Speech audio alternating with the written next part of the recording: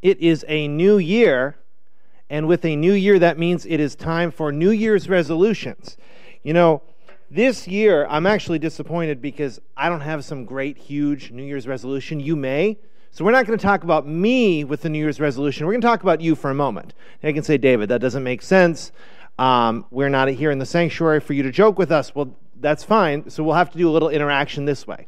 So I want you to think about maybe the resolution you've done this year, maybe in another year. Jot it down. Think about it for a moment. What was successful about it? How long were you able to do it? Now, here's what's interesting. We have a lot of really smart people in our world. It's great. But here's the thing. Because there's a lot of really smart people, they like to do studies about everything. Like not just the things that matter, but things like New Year's resolutions. So every year, there's actually new research done about New Year's resolutions. It used to be, you may remember a couple years ago, we had Train Your Brain, was a thing we did at the beginning of the year. Before that, we did New Year, New You, and those were based on the ideas of 28 days made a habit. Well, some new research, and I'm not saying the other's thrown out, but here's what the new stuff is saying. The make it or break it moment is the second Friday in January. So I was thinking, okay, that's confusing because New Year's Day was the first Friday in January. So are they counting that or not? But whether it's 7-ish days or 14-ish days, we're going to round it off and call it like 10 days.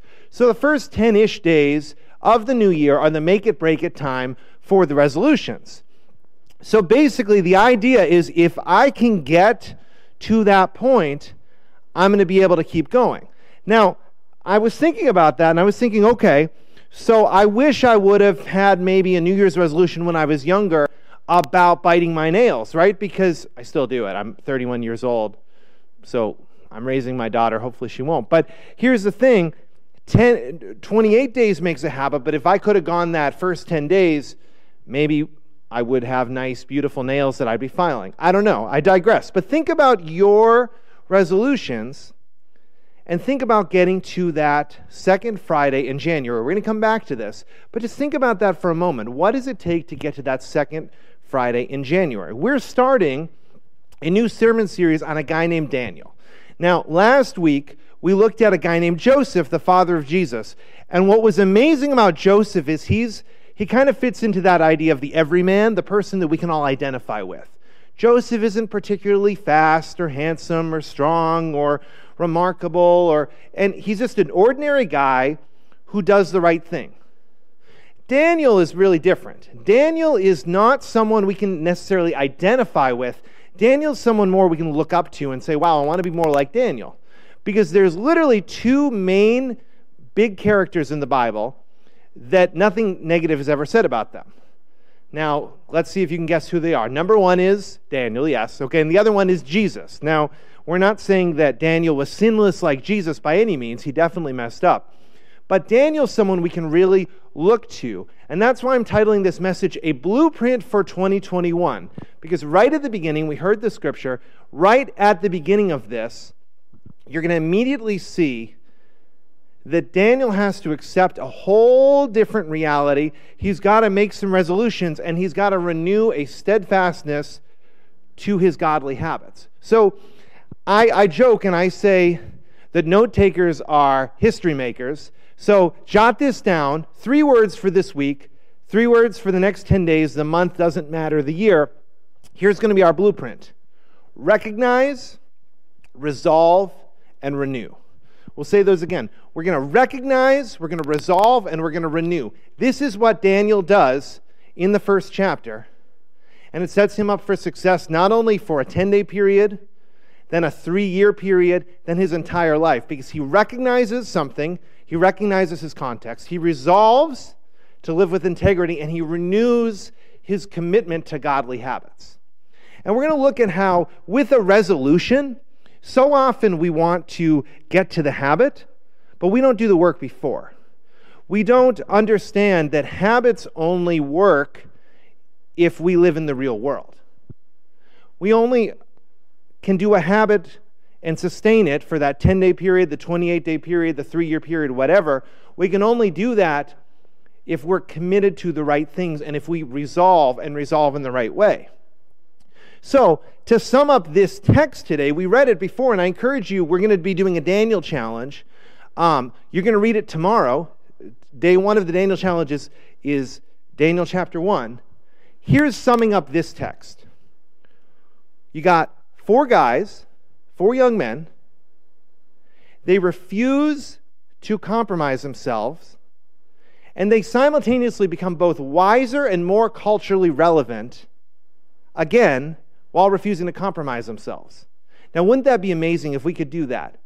We often look and say, the only way to stay true is I got to be weird. Well, Daniel shows us a way that you can become wiser, you can seek God's wisdom, you can become culturally relevant. You'll see he's going to be really admired by the king and all sorts of other people, but he never compromises his integrity. And so here's the big idea for today. If Daniel is a blueprint for how we can live, let's live a Christ-centered life no matter the context. We worry about time or settings or our emotions or circumstances. Those don't matter. No matter the time, no matter the date, no matter the place, no matter our feelings, we can live a Christ-centered life today. We got to recognize that things have changed. We got to resolve, and we got to renew our commitment to godly habits. So let's look at this first part. In the first 7 verses, we're not going to go back, but again, Daniel challenge, you'll get to look at them. First 7 verses show us that we need to recognize our context. We have to live in the real world. Now, rather than starting with the text, I want to start with the dog. Okay? So there's a new puppy in the Cushing family. And her name is Elsa. Elsa recognizes her context. She came in, and here's what happened. The dog came into the house. We have pre-established family culture, all sorts of things, and we have this other dog. My dog's name is Annie. Now, Annie used to be the little dog. Now Michelle is gone, and now Annie is the big, older dog. Not for long. Elsa is a boxer puppy, and she's going to get huge, but Annie doesn't know this. So right now, we have the great and glorious Annie walking around. Elsa has to figure out how to work in the context of Annie being there. Now, what's interesting, our dog is weird, and we're weird, so we gave her literally her own spot in different houses, Annie, her place where her dog bowl is and no one goes. I have a 14-month-old daughter. Ruby does not go near the dog's dog bowl. That is her sacred space. So, Elsa, when she first got in, we were like, okay, what's going to happen when Elsa tries to go over to Annie's dog bowl? This is going to be very interesting. So Elsa did. She walked right in, greeted everybody, went right over to the dog bowl. Now, Annie's, I don't want to call her a tyrant, but she definitely is very self-defined. And she made it very clear to Elsa that this was not acceptable behavior for coexisting in their house. And here's the thing. Elsa kind of backed off, and you know what she hasn't gone near? The dog bowl. It doesn't really bother her. She just doesn't go near the dog bowl. She's recognized her context. So if a dog can recognize their context, so can we. Let's learn the wisdom of the dogs. All of life is lived in context. I like to think of them as before and after moments. Now, the famous before and after moment, I was in 7th grade when 9/11 happened. Some of us were older than that, some of us were younger. 7th grade, and I can think of the world pre-9/11 and post-9/11. Things were very different. And here's the thing. It's not just historical moments. There's before and after moments in all parts of our lives, whether it's before and after a birth of a child, a wedding, a funeral, etc., a loss of a job. There's these moments where we have to recognize things change, and it is what it is. Let's look at what Daniel does. So, the location had changed. Daniel and his friends had been pulled, they were the best and brightest, they were pulled by the conquering Babylonian army out of Judah, and they were taken over to Babylon. They're literally in a new place. Also, their names were changed. So it wasn't just their location, their names. Daniel, the last 2 letters, E-L, are representative of God. He had a God-centered name. His name is changed to Belteshazzar. You also see that the other guys, they become Shadrach, Meshach, and Abednego. Those are all names that glorify kind of the new context. So they had these changes that happened to them. Names matter. It's hard when someone calls us a name we don't want to be called, but they just recognize it's different. I think at work, I often joke with my wife, there's two groups of people at work that I work with. There's the people who know that I like to be called David, and there's the people who think I like to be called Dave. No, it's no big deal, but names matter. But Daniel just understood things have changed, and that's okay. They're going to call me Belteshazzar now. It is what it is. Not a big deal. The wardrobe was changed. The text talks about how they clothe these guys in all different clothing. Now, when I was in high school, when I was Danielish's age, I was one of those kids who wore my Abercrombie & Fitch with the collar up. I don't know if you remember this in 2005, we would get multiple polos, and we'd have them all with the popped collar, and you'd have like 3 colors, and they'd all go together. And you'd have these like 3 skinny little polos. Now, if you would have given me emo clothing at the time, I would have been outraged, but Daniel wasn't. He said, you want to give me new clothes? Okay, I'm going to recognize my context. The literature and language had changed.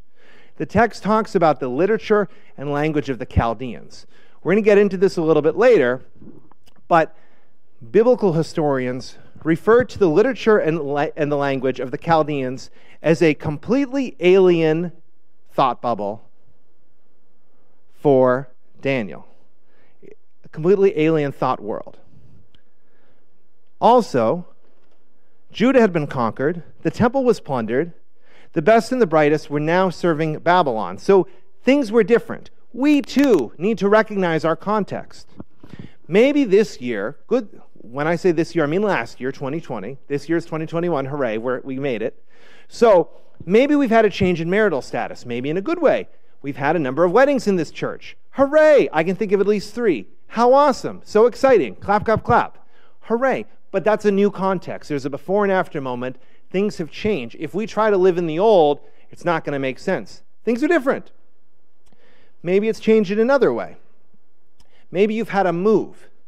Children are a before and after moment. The language and the literature of the Chaldeans is referred to as a completely alien thought world. I will tell you that raising a child, going from not having a kid in your life to raising a child, is a completely alien thought world. And parents will agree with me. It's a whole different thing. There's a new language we have to understand. We have to baby-proof everything. It's all totally, totally different. There's all sorts of different ways. Job changes. Culture is changing around us. And yes, there is a pandemic. We have to recognize our context. But the thing with our context is, it is what it is. Whether I like my context or I hate my context, it's not really going to change it. It's going to change how I feel about it. It may change my actions, but I can't control what's going on around me. I can just control me. There's a myth of if we work harder, we can get back there. There's this idea that, if we simply band together, we can get back to the way things were. Well, this isn't true, because in life, there's never really a golden age. For Israel, so Daniel and his buddies are in Babylon, so there's no golden age of Israel and Judah to get back to. Let's be honest. Let's look at 3 characters real quick. Moses, okay. So when they were with Moses literally directly got God's word for them, brought them down on a mountain, and the people had all decided that they were going to reject God and make their own. And then they wandered for 40 years, and then the whole time they complained and said, we don't want to be here, we want to go back to slavery in Egypt. That wasn't a golden age. Okay, what about the time of David?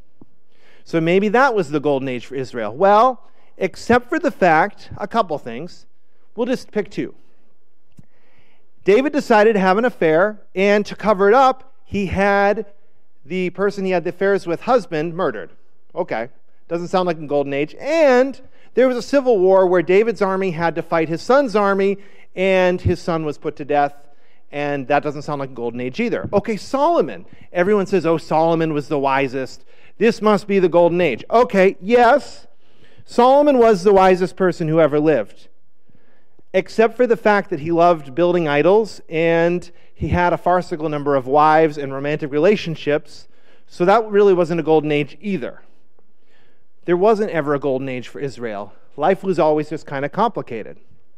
For us, for our nation, there was no golden age pre-pandemic.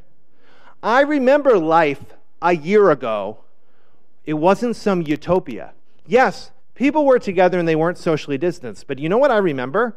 I remember standing in the supermarket and people screaming at each other right in front of me about the number of items in their basket. I remember going to the park and people yelling at each other about their dogs. So, yeah, things were different, but it wasn't necessarily better because life is always complicated. I don't necessarily want to go back to normal. I want to look forward, but if we have a before and after moment, I don't want to just work harder to get back to where we were. We want to continue to recognize our context and move forward. And I'm going to say something 3 times, and I'd like you to jot this down. The past was as complicated as the present. I'm going to say that again. The past, for Daniel, for us, for our nation, for our world, was as complicated as the present, and once again, the past was as complicated as the present. We have to accept the new. So we got to recognize the context, and now look, we have to resolve to live with integrity. This comes out of verse 8. Now there's a word used here, the Hebrew word for resolve. It talks about how Daniel resolved himself not to defile himself. So resolve comes from a Hebrew word that means to set down upon. It literally is the ancient world idea of you're a military leader and you're carrying a bunch of stuff. Your stuff is you've got your swords and your weapons, you've got your gear and your provisions, you've got your people that you command, you've got the horses and the donkeys and etc. You got all that stuff. You got to set down somewhere, but you can only set down a few times because every time you set down, you build an encampment. So what you look for is you say, I'm going to find the high ground that's either going to let me attack from there, and I'm going to hold it at all costs because that is the place to grab, or it's the safest place to build my stronghold because we're going to be able to defend ourselves the best. Either way, you got to pick the spot to set down upon.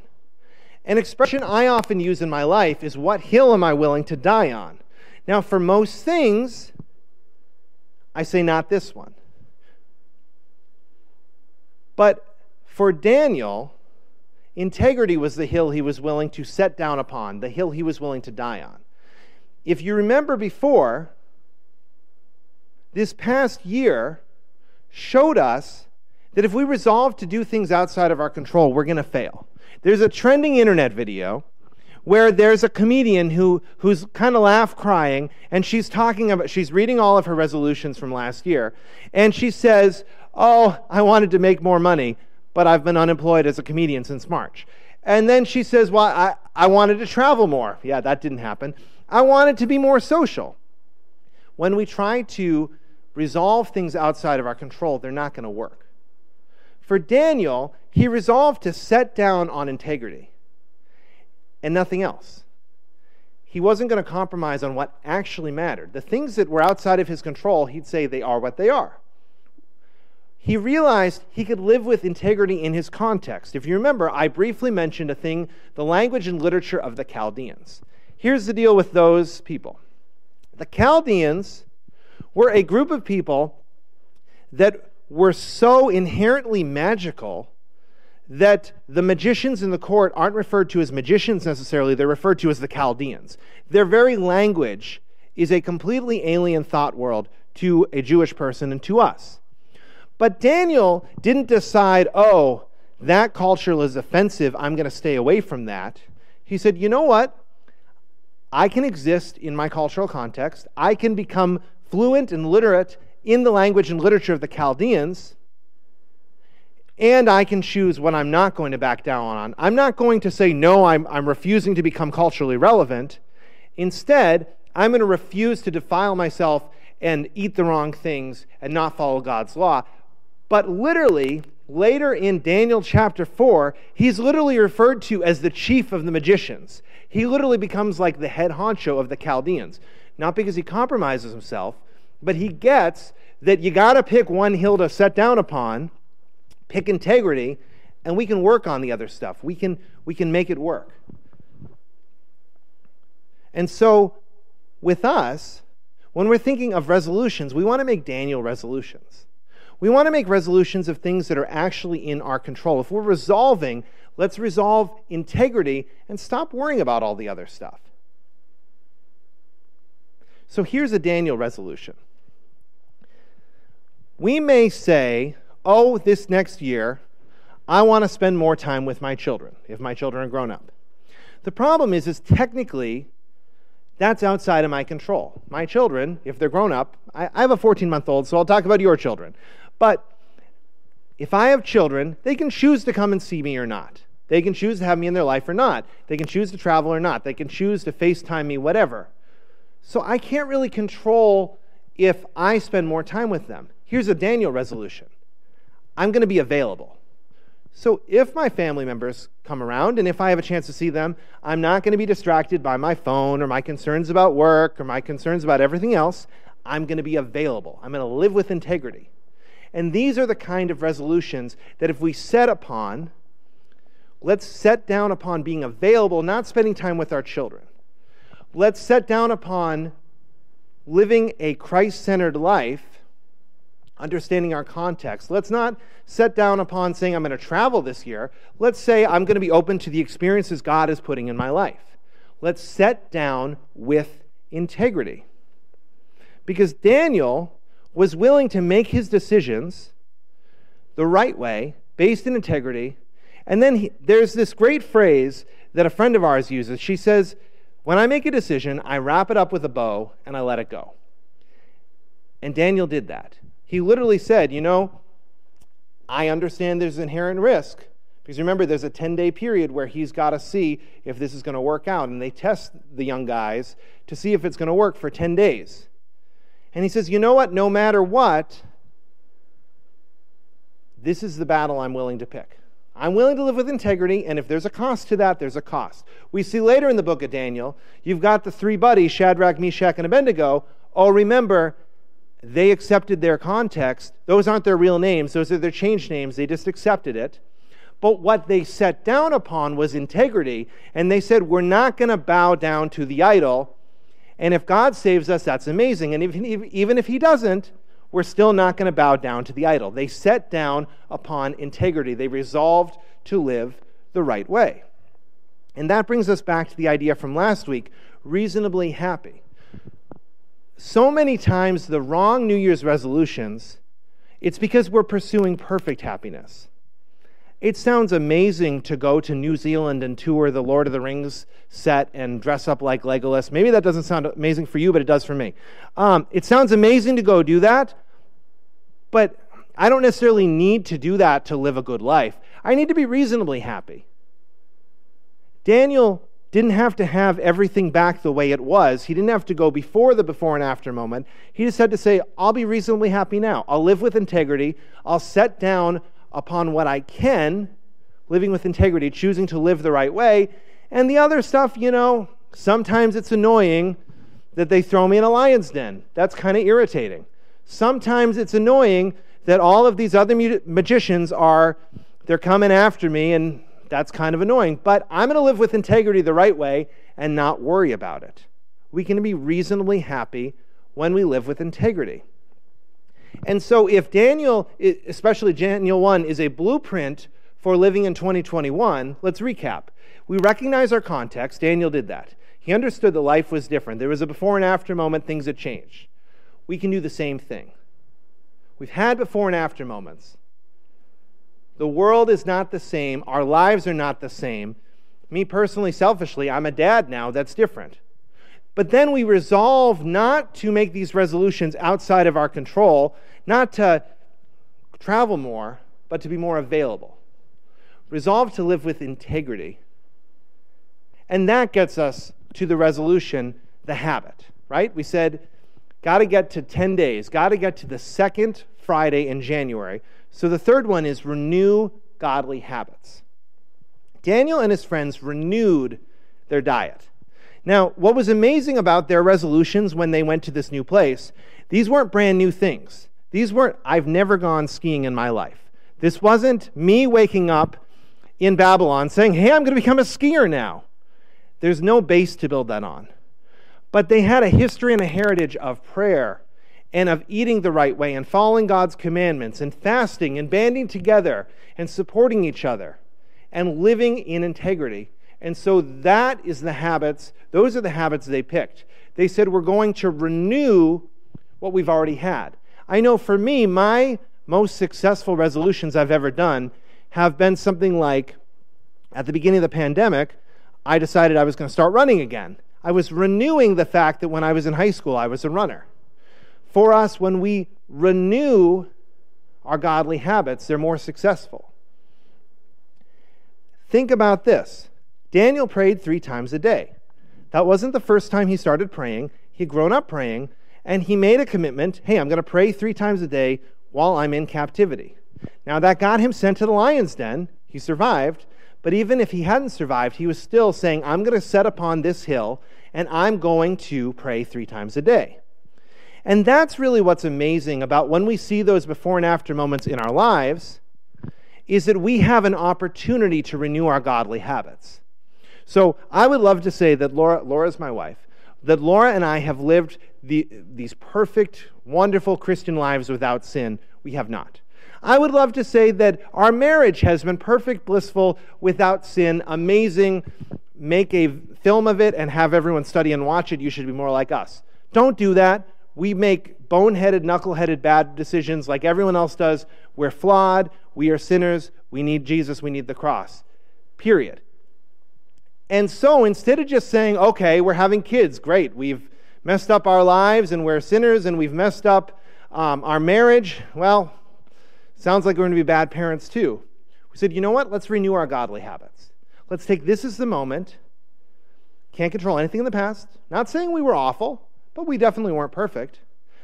And saying, okay, let's recommit to pray with our child. So, and I don't say this in a boastful way because we can keep doing better on this, but we pray 3 times a day with Ruby. In the morning, we do, when one of us is leaving to take her to Grandma's house for the morning, we have a prayer, and she knows that when we pray, she does praying hands. We do that at dinner, and we do that before bed.